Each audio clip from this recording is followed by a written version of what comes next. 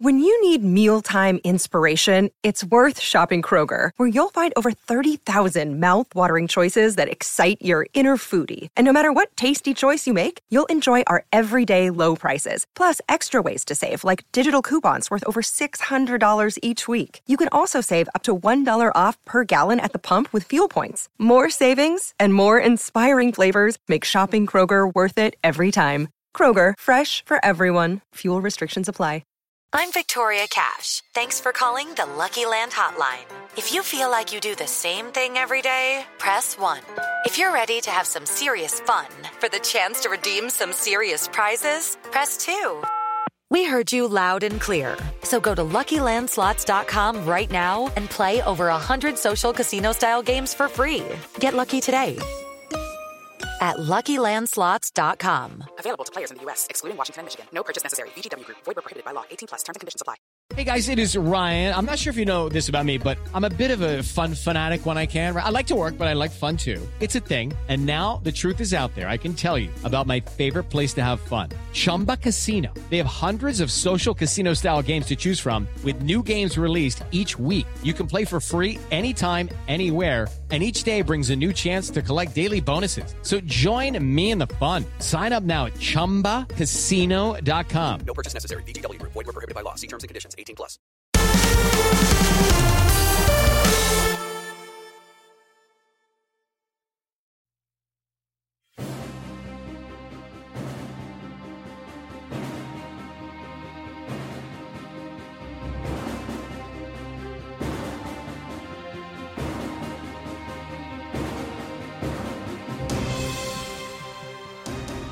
Don't you know, pump it up. Today is the day, one of the best weeks in the English football calendar. The EFL playoffs are back and it is semi-final week starting today and finishing on Sunday. The games have come thick and fast in this truncated season. We've had a slight breather and we're ready to go again.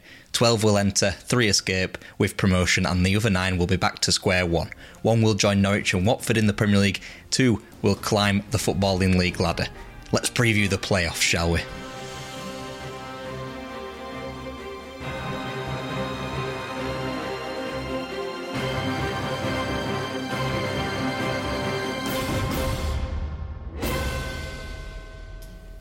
And we start off with the neutrals' favourite, Brentford, in the Championship. They come into the playoffs off the back of an undefeated final 10 games, winning 5, drawing the other 5.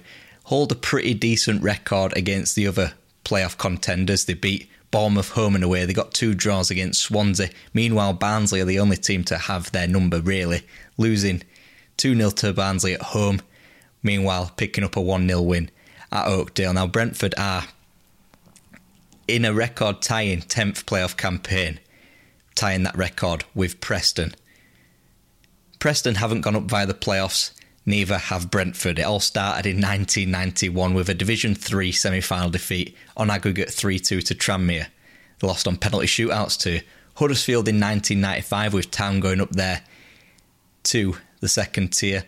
Lost in finals in 97 to Crewe, 2002 also to Stoke. Again, not making the second tier.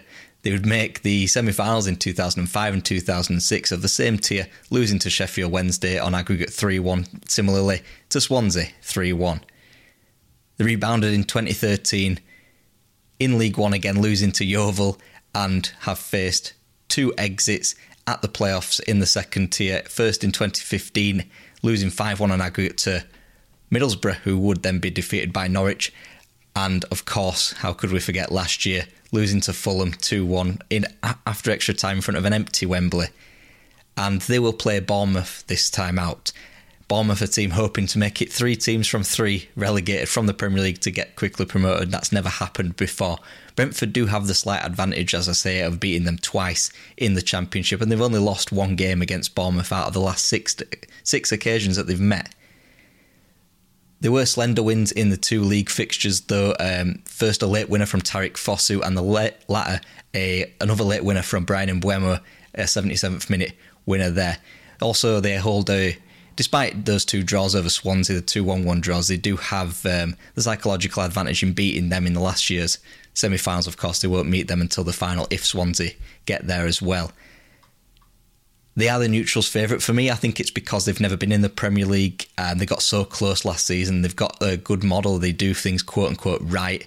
They've got a good core of a team, really. You've got Pinnock, Janssen, Dalsgaard, Rico Henry, Mbeumo, Jensen, Canos, Da Silva, Fosu, and of course, how could we forget Ivan Toney, who scored 31 goals, up there with the most championship goals ever scored in a season. You've got Guy Whittingham on 42, that's never likely to be beaten. You also got Lee Hughes, who he tied with on 31, and other names such as Glenn Murray, Pierre Van Hooijdonk, Kevin Phillips, and of course Teemu Pukki on 29 goals there, Glenn Murray with 30.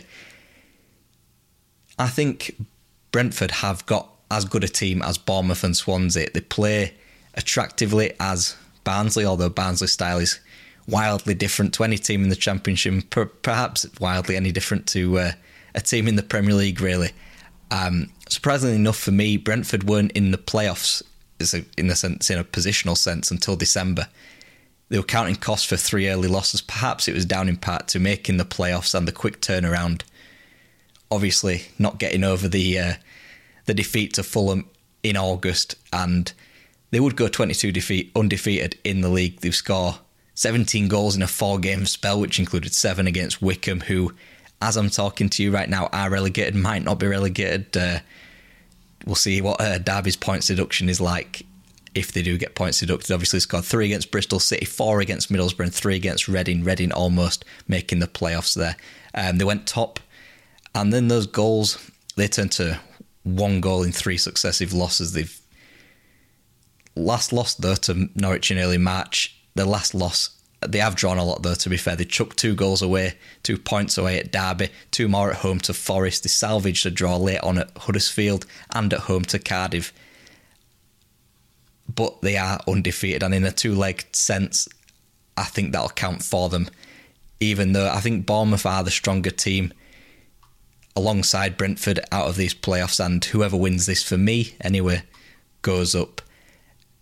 I've got a list here of the teams that went up after losing the previous Championship playoff final. So Leicester in 93 bounced back from a defeat to Swindon to beat Derby 2-1. Palace likewise in 96, losing to Leicester but bounced back against Sheffield United. West Ham did the same as well, losing to Palace but beating Preston in 2005. And more recently, Aston Villa lost a playoff final to Fulham but bounced back against Derby. This has happened in League 2 with Blackpool in 1992, and you've got Tranmere in 91, Gillingham in 2000, of course, rebounding from that Manchester City defeat. Millwall have done it twice, first in 2010 and then 2017, and Huddersfield in League 1 in 2012 after losing to Peterborough at Old Trafford. Swansea are next. They are in the worst form over the last 10 games, let's be fair. Won 3, drawn 2, and lost 5. They've only got the superior record over Barnsley in the regulation league season, beating them home and away. And it, of course, is Barnsley who they play in the semi-finals. They drew at home to Brentford and Bournemouth, obviously. Drew away at Brentford as well and lost 3-0 to Bournemouth on the south coast. They do have previous with Barnsley in the playoffs, losing a penalty shootout in the League One final in 2006 as Barnsley went up there. They do have a playoff win under their belt though, and the Championship winning final, beating Reading, of course, 4-2 in that one of the last great, in terms of footballing, great Championship playoff finals. Of course, now they are very cagey, and that's to do with the money increase and everything that comes with that. Swansea, of course, last year were knocked out in the semi-finals by Brentford over 2 legs. Swansea haven't lost to Barnsley in 15 years, so obviously the 15 years was that League One playoff final there, a penalty shootout, so technically not even a loss there either. They've got 7 wins and 5 draws over the 13 Championship games that they've played with one another. Steve Cooper, though, does have experience at short form tournaments, and it's probably been rammed down your throat enough, but he did get to the under-17s World Cup win in 2017, also reached the final of the Euros earlier that year. He's since utilised former players from that ilk at Swansea. Ryan Brewster, of course, did a job last season. Brewster, though, he's been replaced by Jamal Lowe, got for an absolute steal from Wigan. And Lowe and Andre Ayew, I think, are as good as any strike partnership gets in the EFL. I like Lowe a lot. He's come very good this season. Ayew as well is banged in 16 championship goals, and I think he's only going to stay if they go up because his contract's up at the end of the season. They have got a lot of players for me in the team ready to step up, make the step up to Premier League. Got Freddie Woodman in goal, Connor Roberts, Jake Bidwell, Matt Gould, Jay Fulton, Corey Smith, Matt Grimes, and the season began quite well for Swansea. They were in automatics by October. They beat Stoke, Blackburn. They've had the odd losses away at Norwich, which Norwich is fine. Losing to Norwich, the best team in the league by quite a distance. Middlesbrough and Derby as well. But after Christmas, Cooper and Swansea got going, wouldn't lose in 9, returned to the automatics, but have fallen off a cliff since. Shocking defeats to Huddersfield and Bristol City, who were at the wrong end of the table. And Bournemouth, Cardiff, Birmingham, Preston also took wins off Swansea successively. It killed Swansea's promotion hopes, automatic hopes, dead in its tracks when it looked as though they could go up alongside Norwich, but their momentum is fairly dead in the water. But as I say, Cooper's got experience at short form tournaments. Will he be able to get them up? Obviously, it didn't work last year. Playing a very, very esoteric Barnsley team, and a Barnsley team who, like Brentford, come into it with 5 wins off the back of the last 10 games, but they have lost 3 of those. They don't have a great record against the other playoff teams. Lost at home to Bournemouth 4-0, lost at home to Swansea 2-0, lost at home to Brentford 2-1. And as a result, they don't hold the superior record over any team, really. They've got a 1-0 win at Griffin Park, or rather the community stadium, the new community stadium there. So 2-0 losses to Swansea could be an omen for Barnsley. Barnsley, of course, have won their last 2 playoff campaigns. We've got the obviously aforementioned penalty shootout win over Swansea, the win over Millwall in the 2016 League One final as well. The last time they were in the second tier playoffs, though, was their only playoff misery, really. The 4-2 defeat to Ipswich, who of course went on to bigger and better things, finishing 5th in the Premier League the season after. Meanwhile, Barnsley couldn't bounce back from what is their only Premier League season from 97-98. Perennially, if I can spit that word out, Barnsley for me are a League .05 team, if that makes any sense. A bit like neighbours Rotherham, who of course went down again. They're too good for League One, not good enough for the Championship. And why they're here in this season is pretty much an absolute fluke. Let's be honest, they beat Brentford on the final game of the season last season, relying on Wigan's points deductions to keep them up. And that narrative kind of got stopped dead in its tracks this season. They have been relegated or promoted in 4 of the last 7 seasons. And the last season was one that they stayed up, was one of 2 Championship survivals, finishing 21st. And obviously they finished, their best season was 14th in the 2016-17 season. And this, of course, is their strongest position since 2000 playoff campaign that ended with a loss against Ipswich. Off the field, they're quickly owned by a consortium who also own 4 other clubs. They turned Nice in France over for a decent profit. They've also got teams such as FC Thun in Switzerland, Nancy in France, Edgeburg in Denmark, also in similar situations. Sort of they go for the top half of second-tier teams in primary countries, or teams like Oostende in Belgium, underdogs there. Alexander Blessing, he's been earmarked to sign for Sheffield United, but unfortunately doesn't look like he'll be able to sign on work permit issues. Barnsley have gone for European coaches in the not too distant past. Daniel Stendel, Gerhard Struber, headhunted, and now Valérien Ismaël, the former Crystal Palace defender and former LASK Linz manager, who took them to a Europa League last season, where played in England, lost to Manchester United in that one. Barnsley didn't have the perfect start, to say the least, not winning until Game 8, Gerhard Struber being headhunted by New York Red Bulls. But under Valérien Ismaël, they play an exceedingly high press, high turnover game, high tempo. They'll win some, they'll lose some. It's always fairly spectacular. In Ismail's first 18 games, they won 10 and lost 8, so no draws. And that sort of run got Barnsley into the top half. And thanks to a bit of good fortune, really. It was transfer deadline day. Daryl Dike was making his senior debut for the United States national team, and that earned him enough points in terms of getting a visa for Barnsley. He signed on loan for Barnsley from Orlando City later that day, and the 20-year-old has scored 9 goals in 17, and Barnsley won their immediate next 7 games to complete that surge up into the playoffs. And whilst Brentford and Swansea have sort of stuttered after that, Barnsley took 41 points from 51 available since deadline day. Another key player, Alex Mowat, he might stay if Barnsley go up, but it looks like there's some wandering eyes across the EFL and perhaps even the Premier League for his signature, and his contract is up in the summer. And he, to be fair, he's appeared to be on the move for quite some time, really, and it would be a shame if his spell in South Yorkshire is to end this season. It would be a shame if he wouldn't go up to complete the fairy tale for Barnsley. And the fourth and final club in the Championship is, of course, Bournemouth, arguably the form team out of the playoff contenders, winning 7, the most out of the 4 teams. Finished it off with 3 losses, though, and in terms of having a superior record, the only team they don't have a superior record of, as translated from the regulation season, is Brentford, and Brentford is, of course, their semi-final opponents, losing home and away. But they did get a win over Swansea, 3-0 at home, drew down in South Wales, got a fantastic win away at Barnsley, as we said, but did lose to Barnsley at home, 3-2.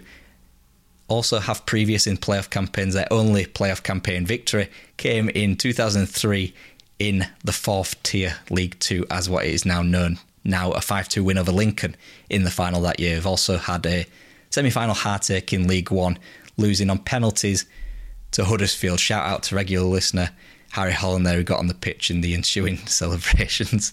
How did they get here? Well, Eddie Howe, he had a dream of -17, but he left last summer following relegation. And like Watford and Norwich, Bournemouth have kind of prevailed out of this the summer just gone from a lack of teams being able to snap up their talent. But they have had quite a lot of players leave. Jefferson Lerma, Dominic Solanke, David Brooks, Philip Billing, Dan Juma, they've all remained. Those players are all too good for the Championship. But Bournemouth did pick up £80 million from sales of Nathan Ake, Aaron Ramsdale, Callum Wilson, Harry Arter, Dan Gosling, Josh King. They're all gone too. So it is a fresher team. But that didn't stop Eddie Howe's understudy, his old assistant, Jason Tyndall. He succeeded him. He was gone by February, though. A decision that was seemingly stunning at the time. That Bournemouth were, I think they were 7th or 8th at the time of his dismissal. Even more stunning was the decision to succeed him with Jonathan Woodgate, albeit temporary initially. Woodgate, of course, he was sacked by Middlesbrough last season because they were scared of relegation. Obviously, they had that new manager bounce from Neil Warnock. And it was around this time, January, February, the 2 wins out of 11 saw them out of the playoffs. They'd lost just once in the league before Christmas. And Woodgate has since cobbled together a run in April, winning straight to confirm playoffs, obviously, since they've gone off the boil, but that's due to financial tinkering, really. Philip Billing has been a surprise, fine source of goals. I think he's been playing a bit more offensively there. 5 goals in those 7 games, those 7 wins. Dan Juma also in the goals with 6, their standout player for me, at least.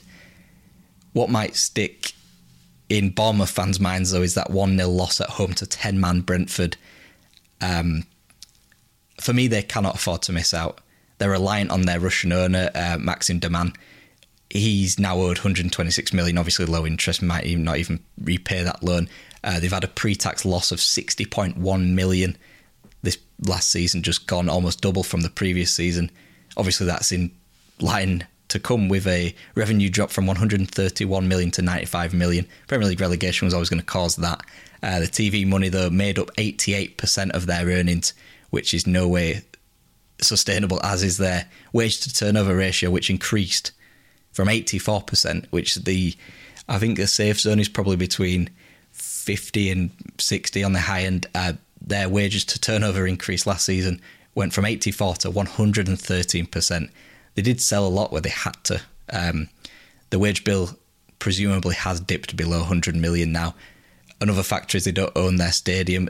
they're clearly not as commercially viable as most in the Premier League or even in the Championship there. And could be maybe do or die for Bournemouth. I'm not going to say that they're going to end up in the sticky situation that they were in when Eddie Howe took over down there at the bottom of League Two, but this could be a real turning point for Bournemouth and Woodgate in general. They kick off their playoff campaign later this evening against Brentford at home in the first leg. Barnsley and Swansea also on today, and the return legs 12:30 on the 22nd of May, Super Saturday, Brentford versus Bournemouth, and later on that day Swansea versus Barnsley at 5:30, with the playoff final being on May the 29th. And I asked Twitter who is going to get promoted from the Championship teams. 41% of you said Brentford, and that is where I'm going to hang my hat to. I think Brentford have got the most exciting team, perhaps the best team. Maybe Bournemouth have better players, but I think that Brentford will beat Bournemouth, and whoever makes it through that semi-final will win. Despite my Yorkshire allegiances for Barnsley, and I think their brand of football will be exciting to watch in the Premier League. I think they could do as Sheffield United, maybe not finish as high as what Sheffield United did in the first season, but it'll be somewhat of a shock to the Premier League teams if Barnsley can go up, keep DK perhaps with that £20 million release clause that he's got. They could upset quite a few Premier League teams next season, but that is, of course, for the YouTube and for my What If series. After this short break, we'll be dropping down a tier to League One. See who's going to get promoted there, and League One is very, very competitive these days. Welcome back. Now, it's the turn of League One, and first off, Blackpool finished third in the division behind Hull, and Peterborough went up automatically, and Blackpool, in quite some form under Neil Critchley, winning 6 of the last 10, have a superior record over Sunderland and Oxford, crucially, who they will play in the semi-final. Lincoln are the only team that they haven't got the head-to-head record on, losing at home 3-2, drawing away at Sincil Bank. And Blackpool, out of the 12 teams that make up the playoffs this year, have the best record and have one of the best records in British football, really. They've won 5 of their 8 playoff campaigns. 92, they got out of Division 4 with a penalty shootout win over Scunthorpe. 2001, they went up another tier to the third tier again, beating Leyton Orient 4-2. Went up to the Championship in 2007, beating Yeovil, and of course, the 2010 Championship final, beating Cardiff 3-2. Most recently, they've since dropped down all the way back to League Two, of course, and they beat Exeter, part of Exeter's successive losses in the League Two playoff final, beat them in 2017 2-1.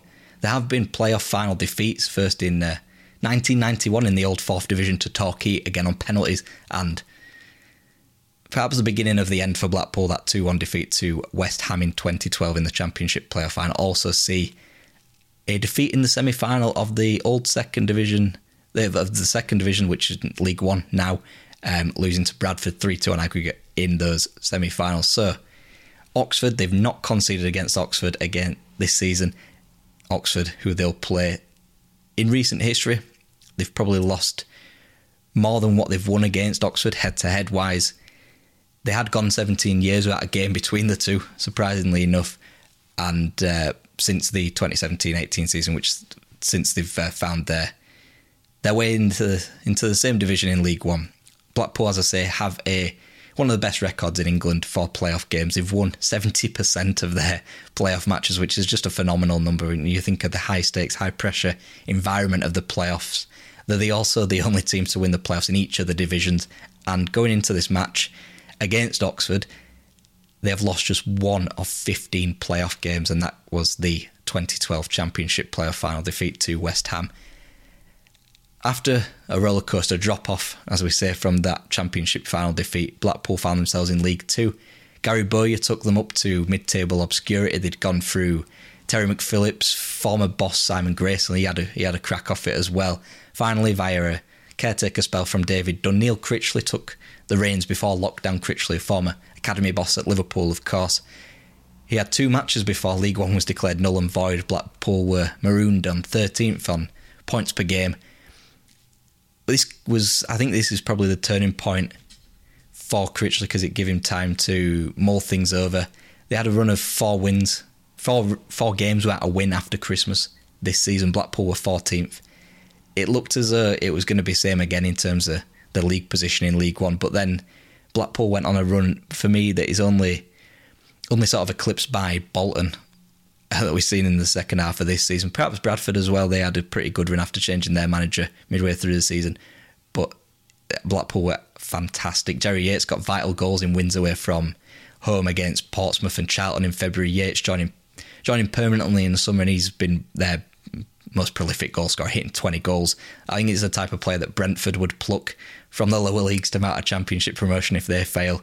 And obviously even Tony gets sold, which looked the Ollie Watkins scenario, the Saeed Benrahma scenario there for Brentford. I'm not trying to sell Jerry Yates before they've even got promoted, but that's my opinion. Blackpool have been unlucky. They conceded in late draws against Crewe and Wimbledon. Could have really gone up automatically, really, when you think about it. Jerry Yates getting another winner at MK Dons. Blackpool going 16 undefeated. Got another 2 against promotion hopefuls. Peterborough did Yates there. And that 3-1 win was enough to drag Blackpool into the playoffs. They've stayed there ever since that win on March the 23rd.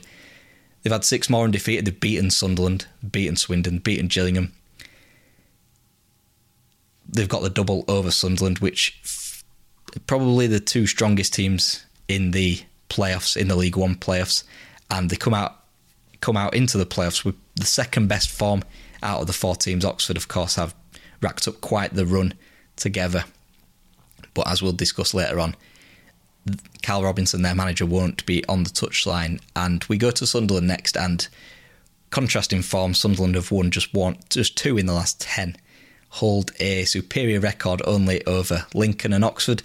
Got a couple of defeats off Blackpool, as we say, and a bit like Brentford, Sunderland have an absolutely atrocious record in the playoffs, let's be honest. 4 successive losing finals.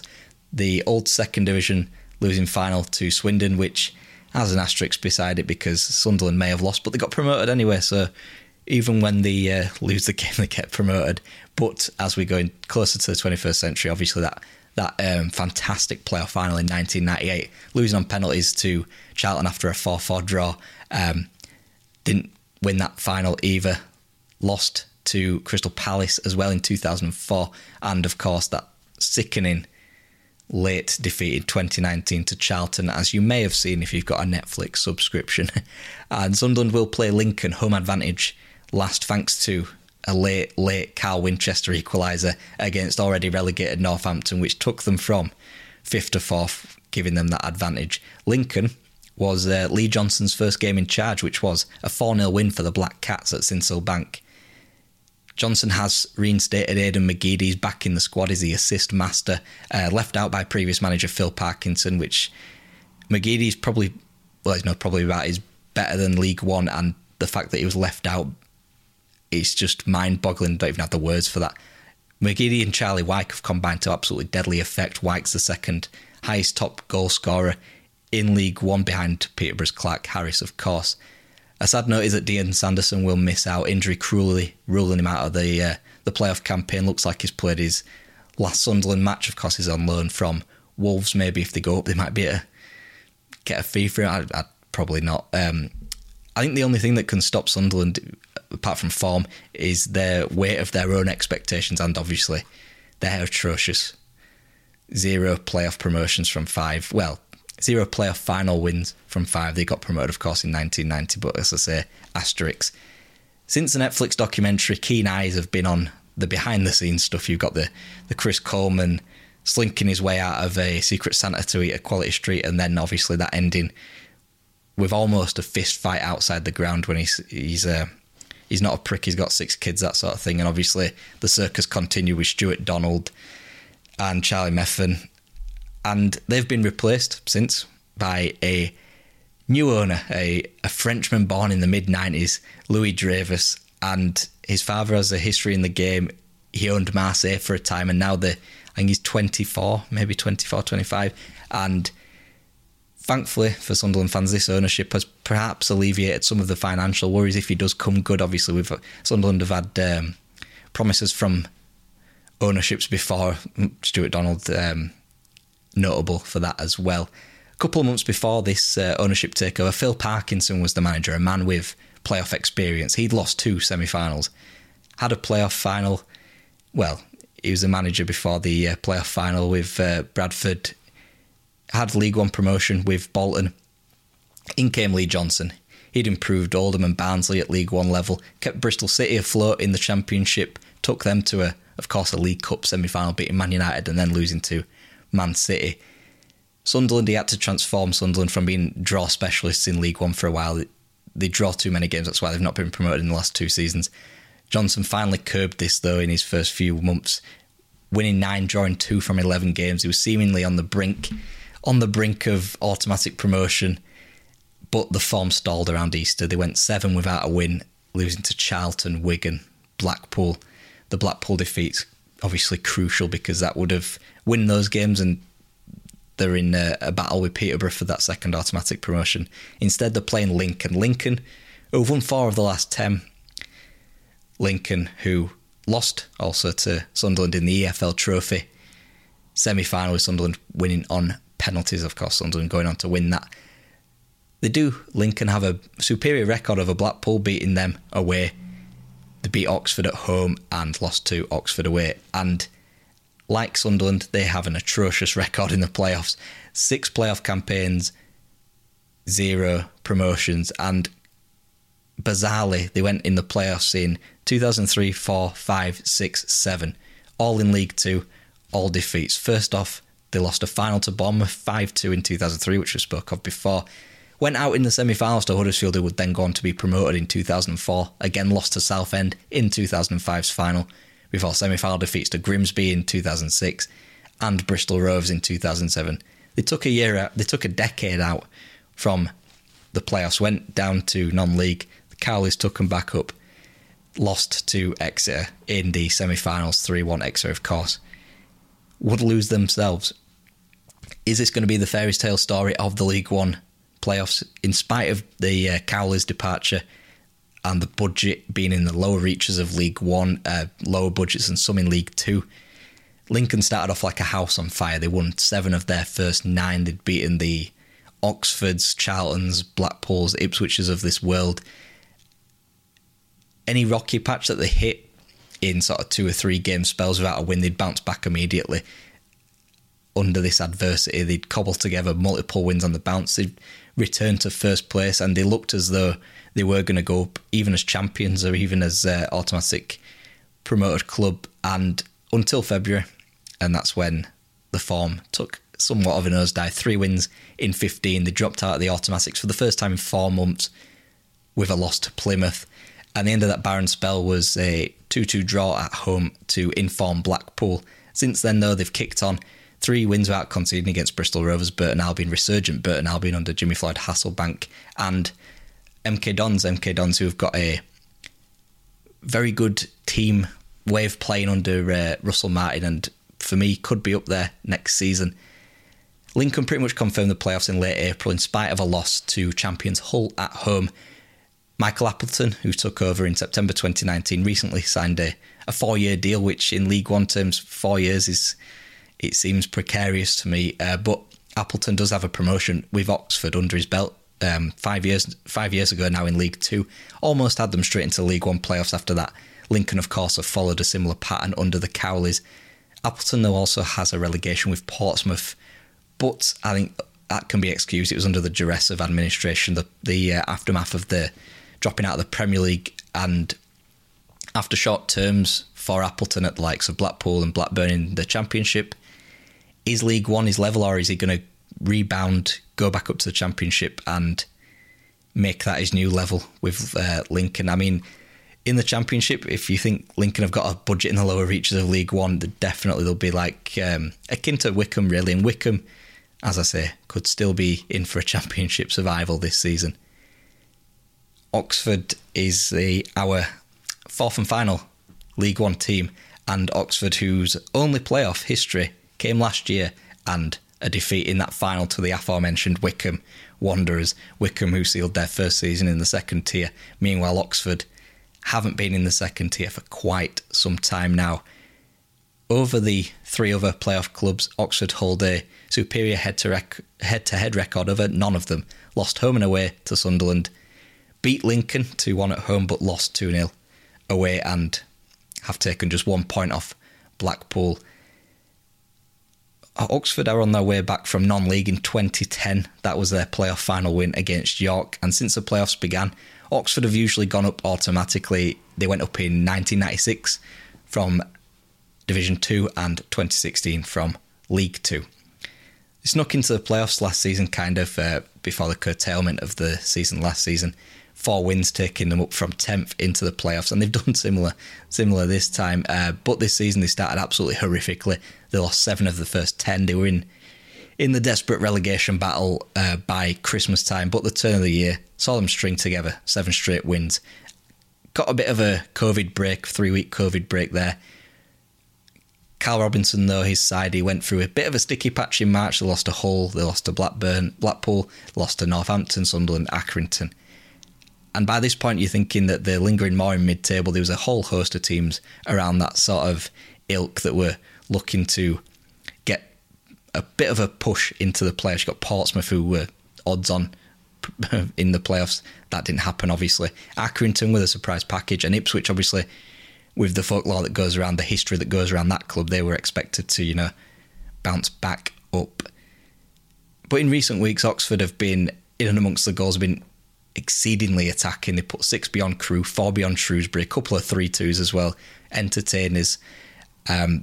Wins against Gillingham and Plymouth had them flirting with playoffs before the end of the season, and those big wins had them above Charlton, another big team looking to bounce back into the Championship. They had them above them on goal difference quite comfortably, and a win coupled with a bit of a favour from Accrington would take them into that final playoff spot. Accrington, of course, playing Portsmouth, who went into the final game of the season in 6th place. They put another 4 goals beyond their opposition. That rejuvenated Burton Albion under Jimmy Floyd Hasselbank, and that favour did come from Accrington. Adam Phillips scoring. Portsmouth did pepper the goal, but Portsmouth couldn't find that goal to keep them in the playoffs, losing 1-0. Oxford sneaking into the playoffs, the only club out of the 3 divisions to sneak into that playoff berth on the final day. And unfortunately, the other side of the coin is Oxford have only won 4 games against teams in the top half of the table. One of those being against Lincoln at home. Perhaps going gung-ho is the way to go in the playoffs. I mean, we've seen classics like Swindon, Sheffield United, and I think it was that 5-4 or something like that. Sheffield United have had some fantastic games in the playoffs, high-scoring games. Is that the way to go, or is it more a stringent defensive unit that you need? If they go up, though, if they do go up, they'll have to do so with Carl Robinson in the stands, the manager. He's got 3 matches remaining on his touchline ban, and I can't seem to think of a manager who's had a touchline ban for a playoff final before. Please let me know if you've heard of that before. And Oxford open up the League One playoffs with a match against Blackpool tomorrow evening at 6 o'clock. The following day at 6 o'clock again is Lincoln against Sunderland before the return fixture for Oxford on the coast against Blackpool. Friday night, 7:45, and Super Saturday, the middle of Super Saturday, is the return leg for Sunderland and Lincoln at the Stadium of Light. 3 o'clock, bang in the middle of Super Saturday, May the 22nd. And 8 days later, Bank Holiday Sunday, League One's playoff final. I asked my Twitter followers, who would go up? 45% of you said Blackpool. So Sunderland, destined not to be too big to fail in this playoff campaign. Again, maybe their playoff record goes against them, maybe Blackpool's record goes for them. And I'm in agreement with our Twitter followers. I think Blackpool will go up, and it shouldn't make any sense that results from the 90s should matter in 2021, but it's the playing the team rather than the occasion, really. I think Blackpool will go up. They've got a very exciting manager in Neil Critchley, in form as well. It's intangible. Sunderland, like Brentford, just cannot get over the line as well. Lincoln as well. Lincoln have a worse record than Sunderland in the playoffs. I just can't see. I think it will be Blackpool and Sunderland in the final. Maybe I can't see Oxford beating Blackpool despite their home record, their recent form rather. Carl Robinson not being on the touchline does help Blackpool. I can't look back past Blackpool. And Blackpool and Sunderland in the playoff final will be very, very exciting. Perhaps the most exciting of the playoff finals. And will Sunderland's record at Wembley, ending that record at Wembley with a win in the Johnson's Paint, the Papa John's Trophy, nice pizzas. Will that ending of that hoodoo help Sunderland? I'm not entirely sure. So I think I'm with my Twitter followers here. I think Blackpool will go up. And after this short break, we'll round it off with the old 4th Division, League 2. Who's going to go up out of the basement of Football League 2, join a very, very strong League 1 next season? Welcome back. So we have in League 2, Morecambe, the 4th place team, almost could have had the last automatic place off Bolton on the final day. They do go in to the playoffs of the form team as part of the 4 playoff teams in League 2, winning 6 of their last 10 games. However, they do not hold the superior head-to-head record over any of the other 3 teams. They've got losses at home to Newport and Forest Green against their name. Also lost away at Newport as well. Drew in Gloucester against Forest Green. They've shared 1-0 wins against Tranmere, so it's dead level, the head-to-head there, so it's not really superior record. It would have gone down to penalties if that happened in the semi-finals. Morecambe's only EFL playoff campaign, at least, was a League 2 semi-final against Dagenham and Redbridge, losing 7-2 on aggregate, an absolute 6-0 pump in there in the first leg, I seem to remember. Morecambe have never been relegated, and of course that doesn't mean anything in terms of playoffs, but it does mean that 4th place in League 2 is their joint highest positional record in the club's history. Morecambe began this season magnificently, winning 4 of the first 5, a 3-2 win at Oldham, taking them top Oldham. Troubles on and off the pitch. Oldham always very entertaining their games. I think they've got one of the highest goals scored, also one of the highest goals conceded as well. Morecambe bottomed out at 14th by December, which is bizarre to think now after just 2 wins from 11. One of those was the away win at Tranmere there. Derek Adams, though, he's turned it around. He got 4 wins on the spin before New Year, and they've largely been in the playoffs or lurking around ever since. They've been very consistent, probably the most consistent out of the other 4 teams in the playoffs here. A 1-0 loss at home to Bolton was the sickener for the Shrimpers, really. That could have made a strong case for the automatics, and as we know now, at the end of the season, that would have taken them up.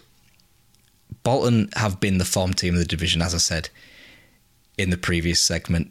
Bolton have been on some amazing run under Ian Evatt. Ian Evatt, who had been the arrival of him from Barrow in the off-season, that promised so much, and they were, I think, were the 21st or 19th. They were near the bottom of the table, and they've obviously gone on to gain automatic promotion. So that game at home to Bolton was always going to be tough. And in terms of Morecambe, their only playoff besides that 2010 loss to Dagenham and Redbridge was in the conference in the 2006-07 season, where they beat York and Exeter, obviously, to go up.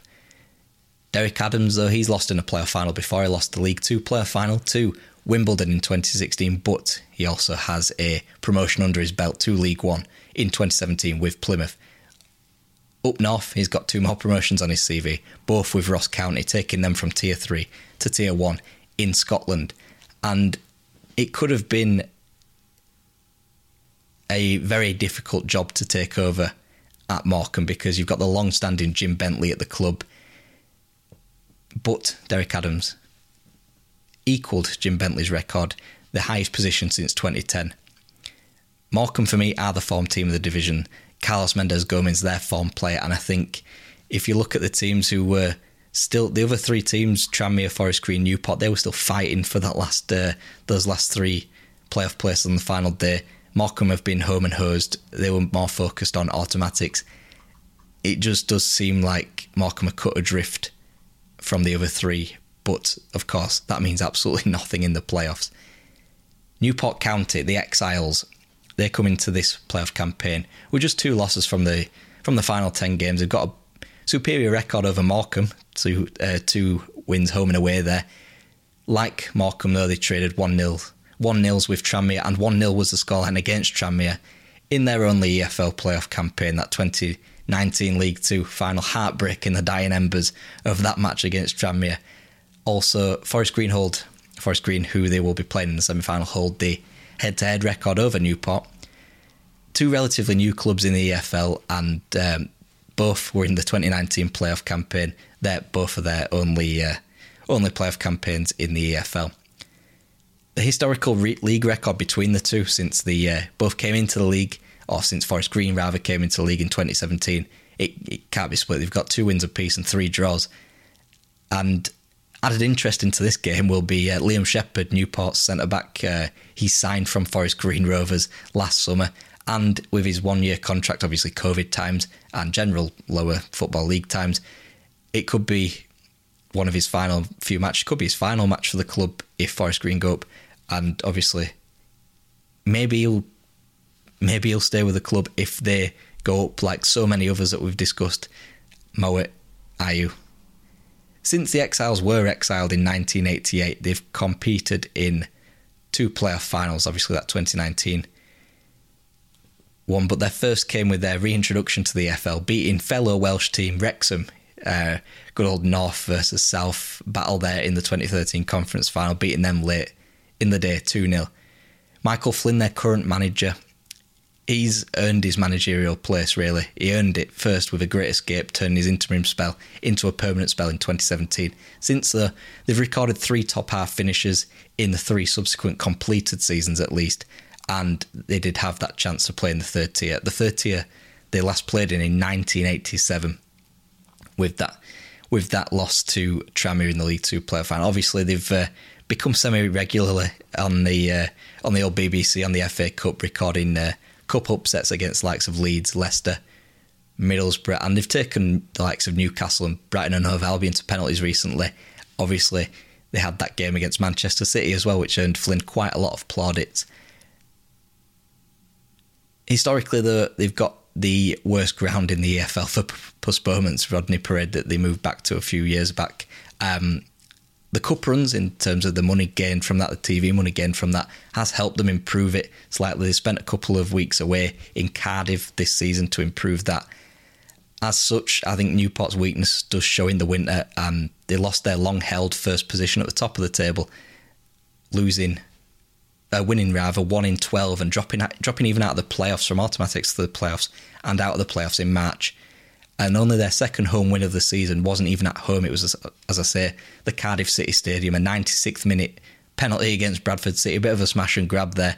And they had to play 2 games there due to the stadium, because in the process of renovating the pitch and making it easier to take in water, and of course, I think it's been over the past 5 or 6 years, Wales is notoriously rain-sodden at the best of times, and Newport's Rodney Parade seems to take the brunt of that quite a bit.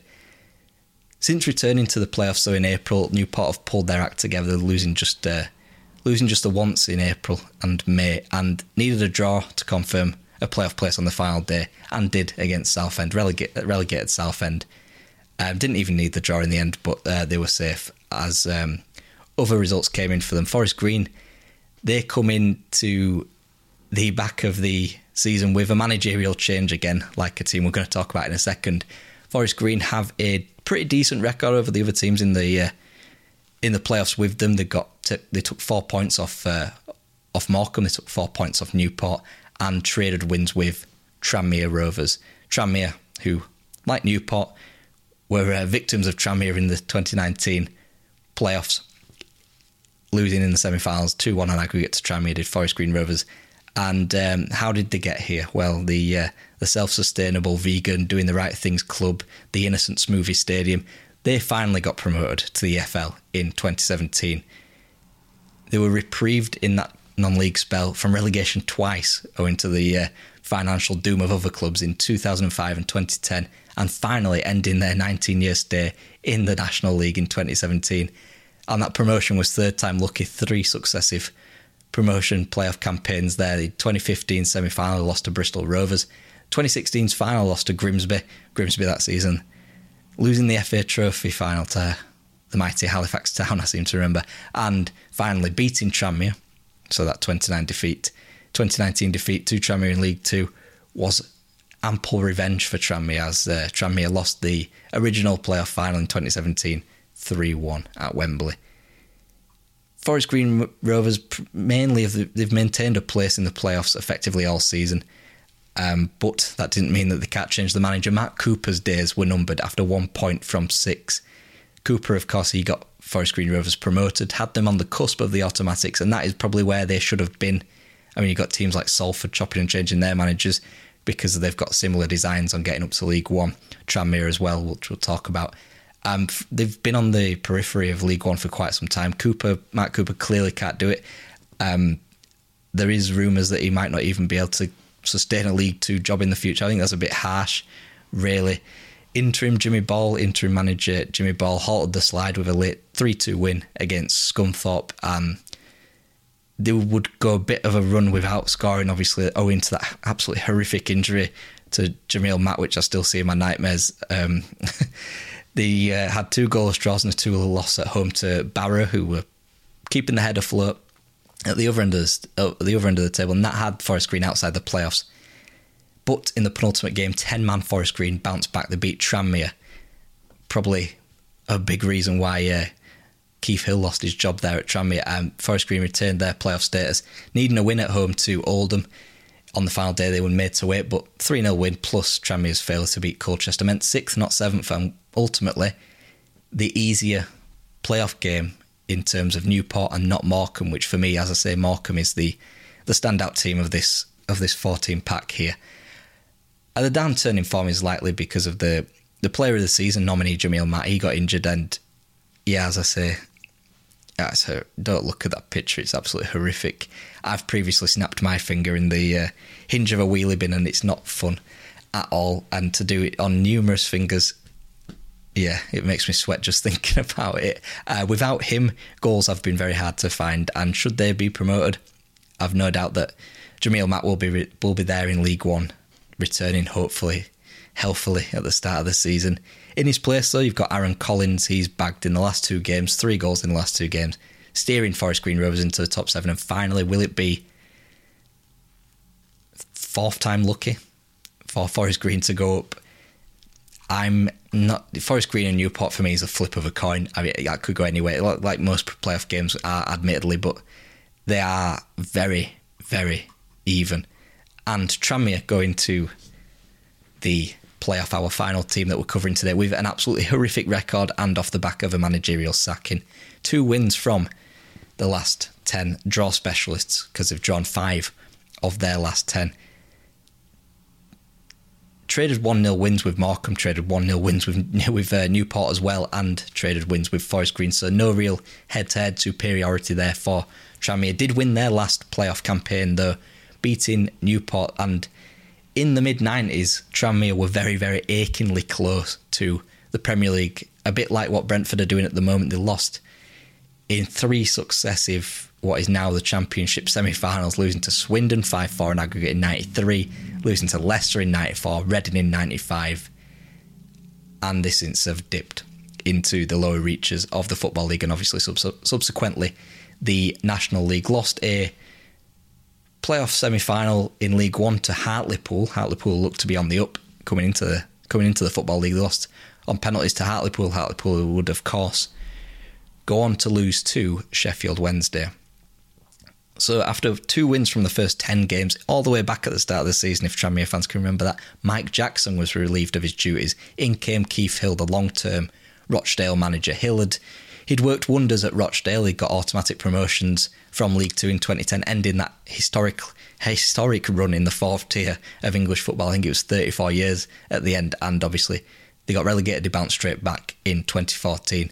Keith Hill had lost 2 playoff finals to Stockport in 2008, 3-2, and Gillingham in 2009. So that automatic promotion was really 3rd time of asking, really, for Rochdale and Hill. They've been to Wembley before this season. They've beaten Peterborough, they've beaten Oxford, promoted and in the playoffs of League One respectively.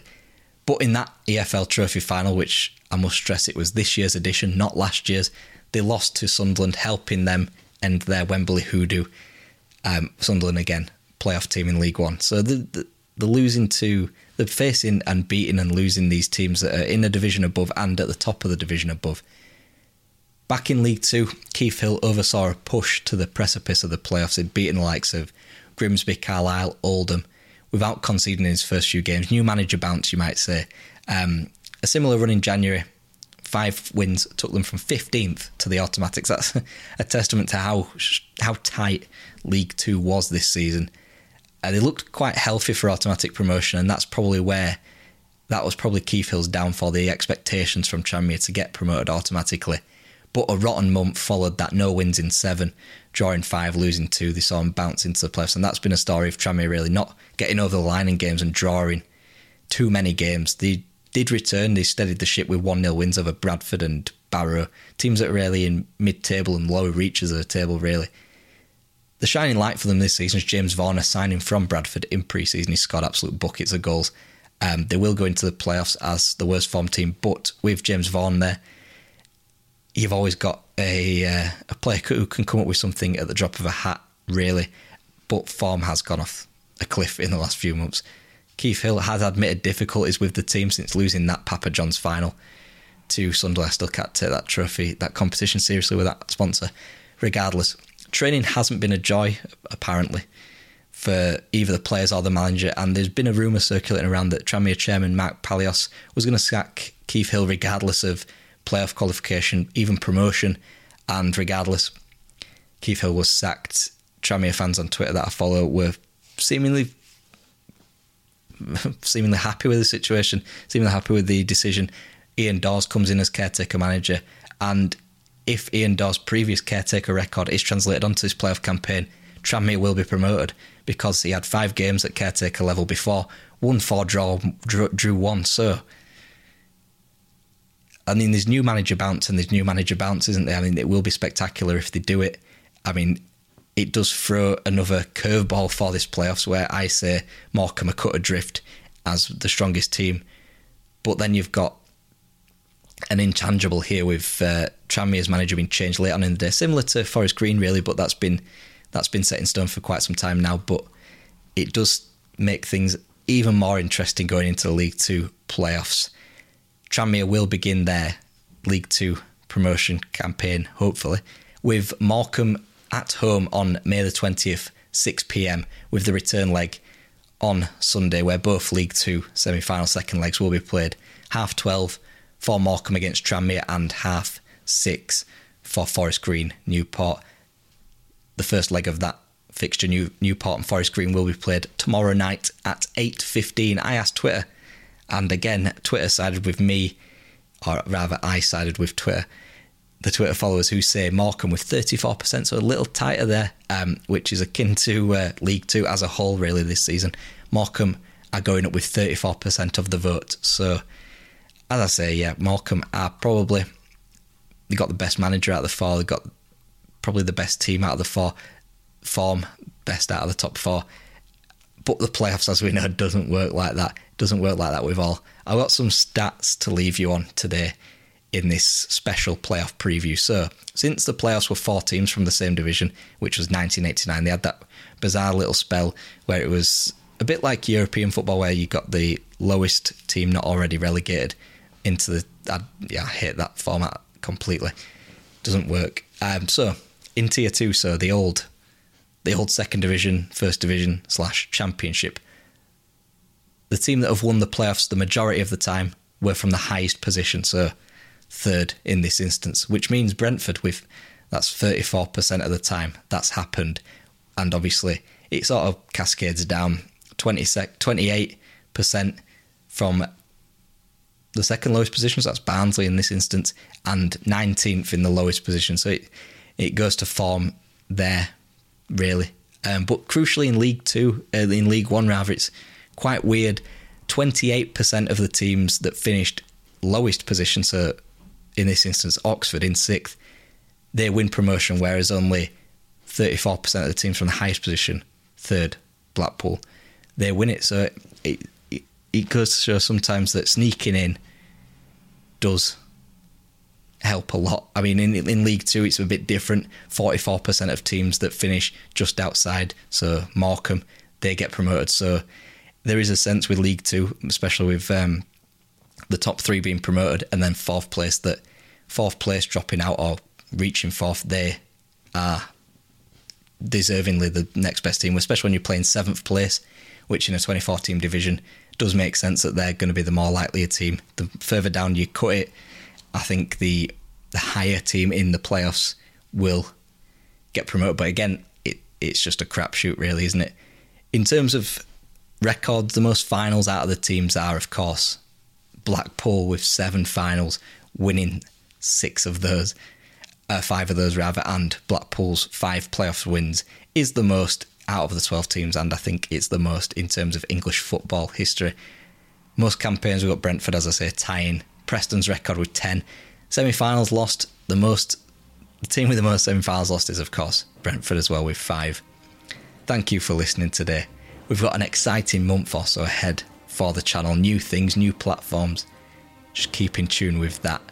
We'll be covering the European Championships every day. We've got a video locked and loaded for each of the 24 teams, previewing them all on YouTube. Each day on our podcast feed, every day throughout the European Championships, from previewing the tournament from June the 7th, right the way through to the conclusion of the tournament. We'll cover each and every day of the European Championships. Following that, we've got some restructuring to do, but news of that will come before the end of the month.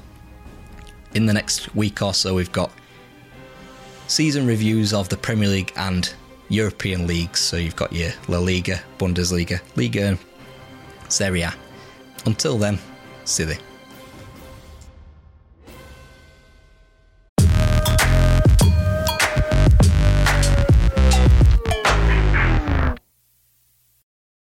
Sports Social Podcast Network.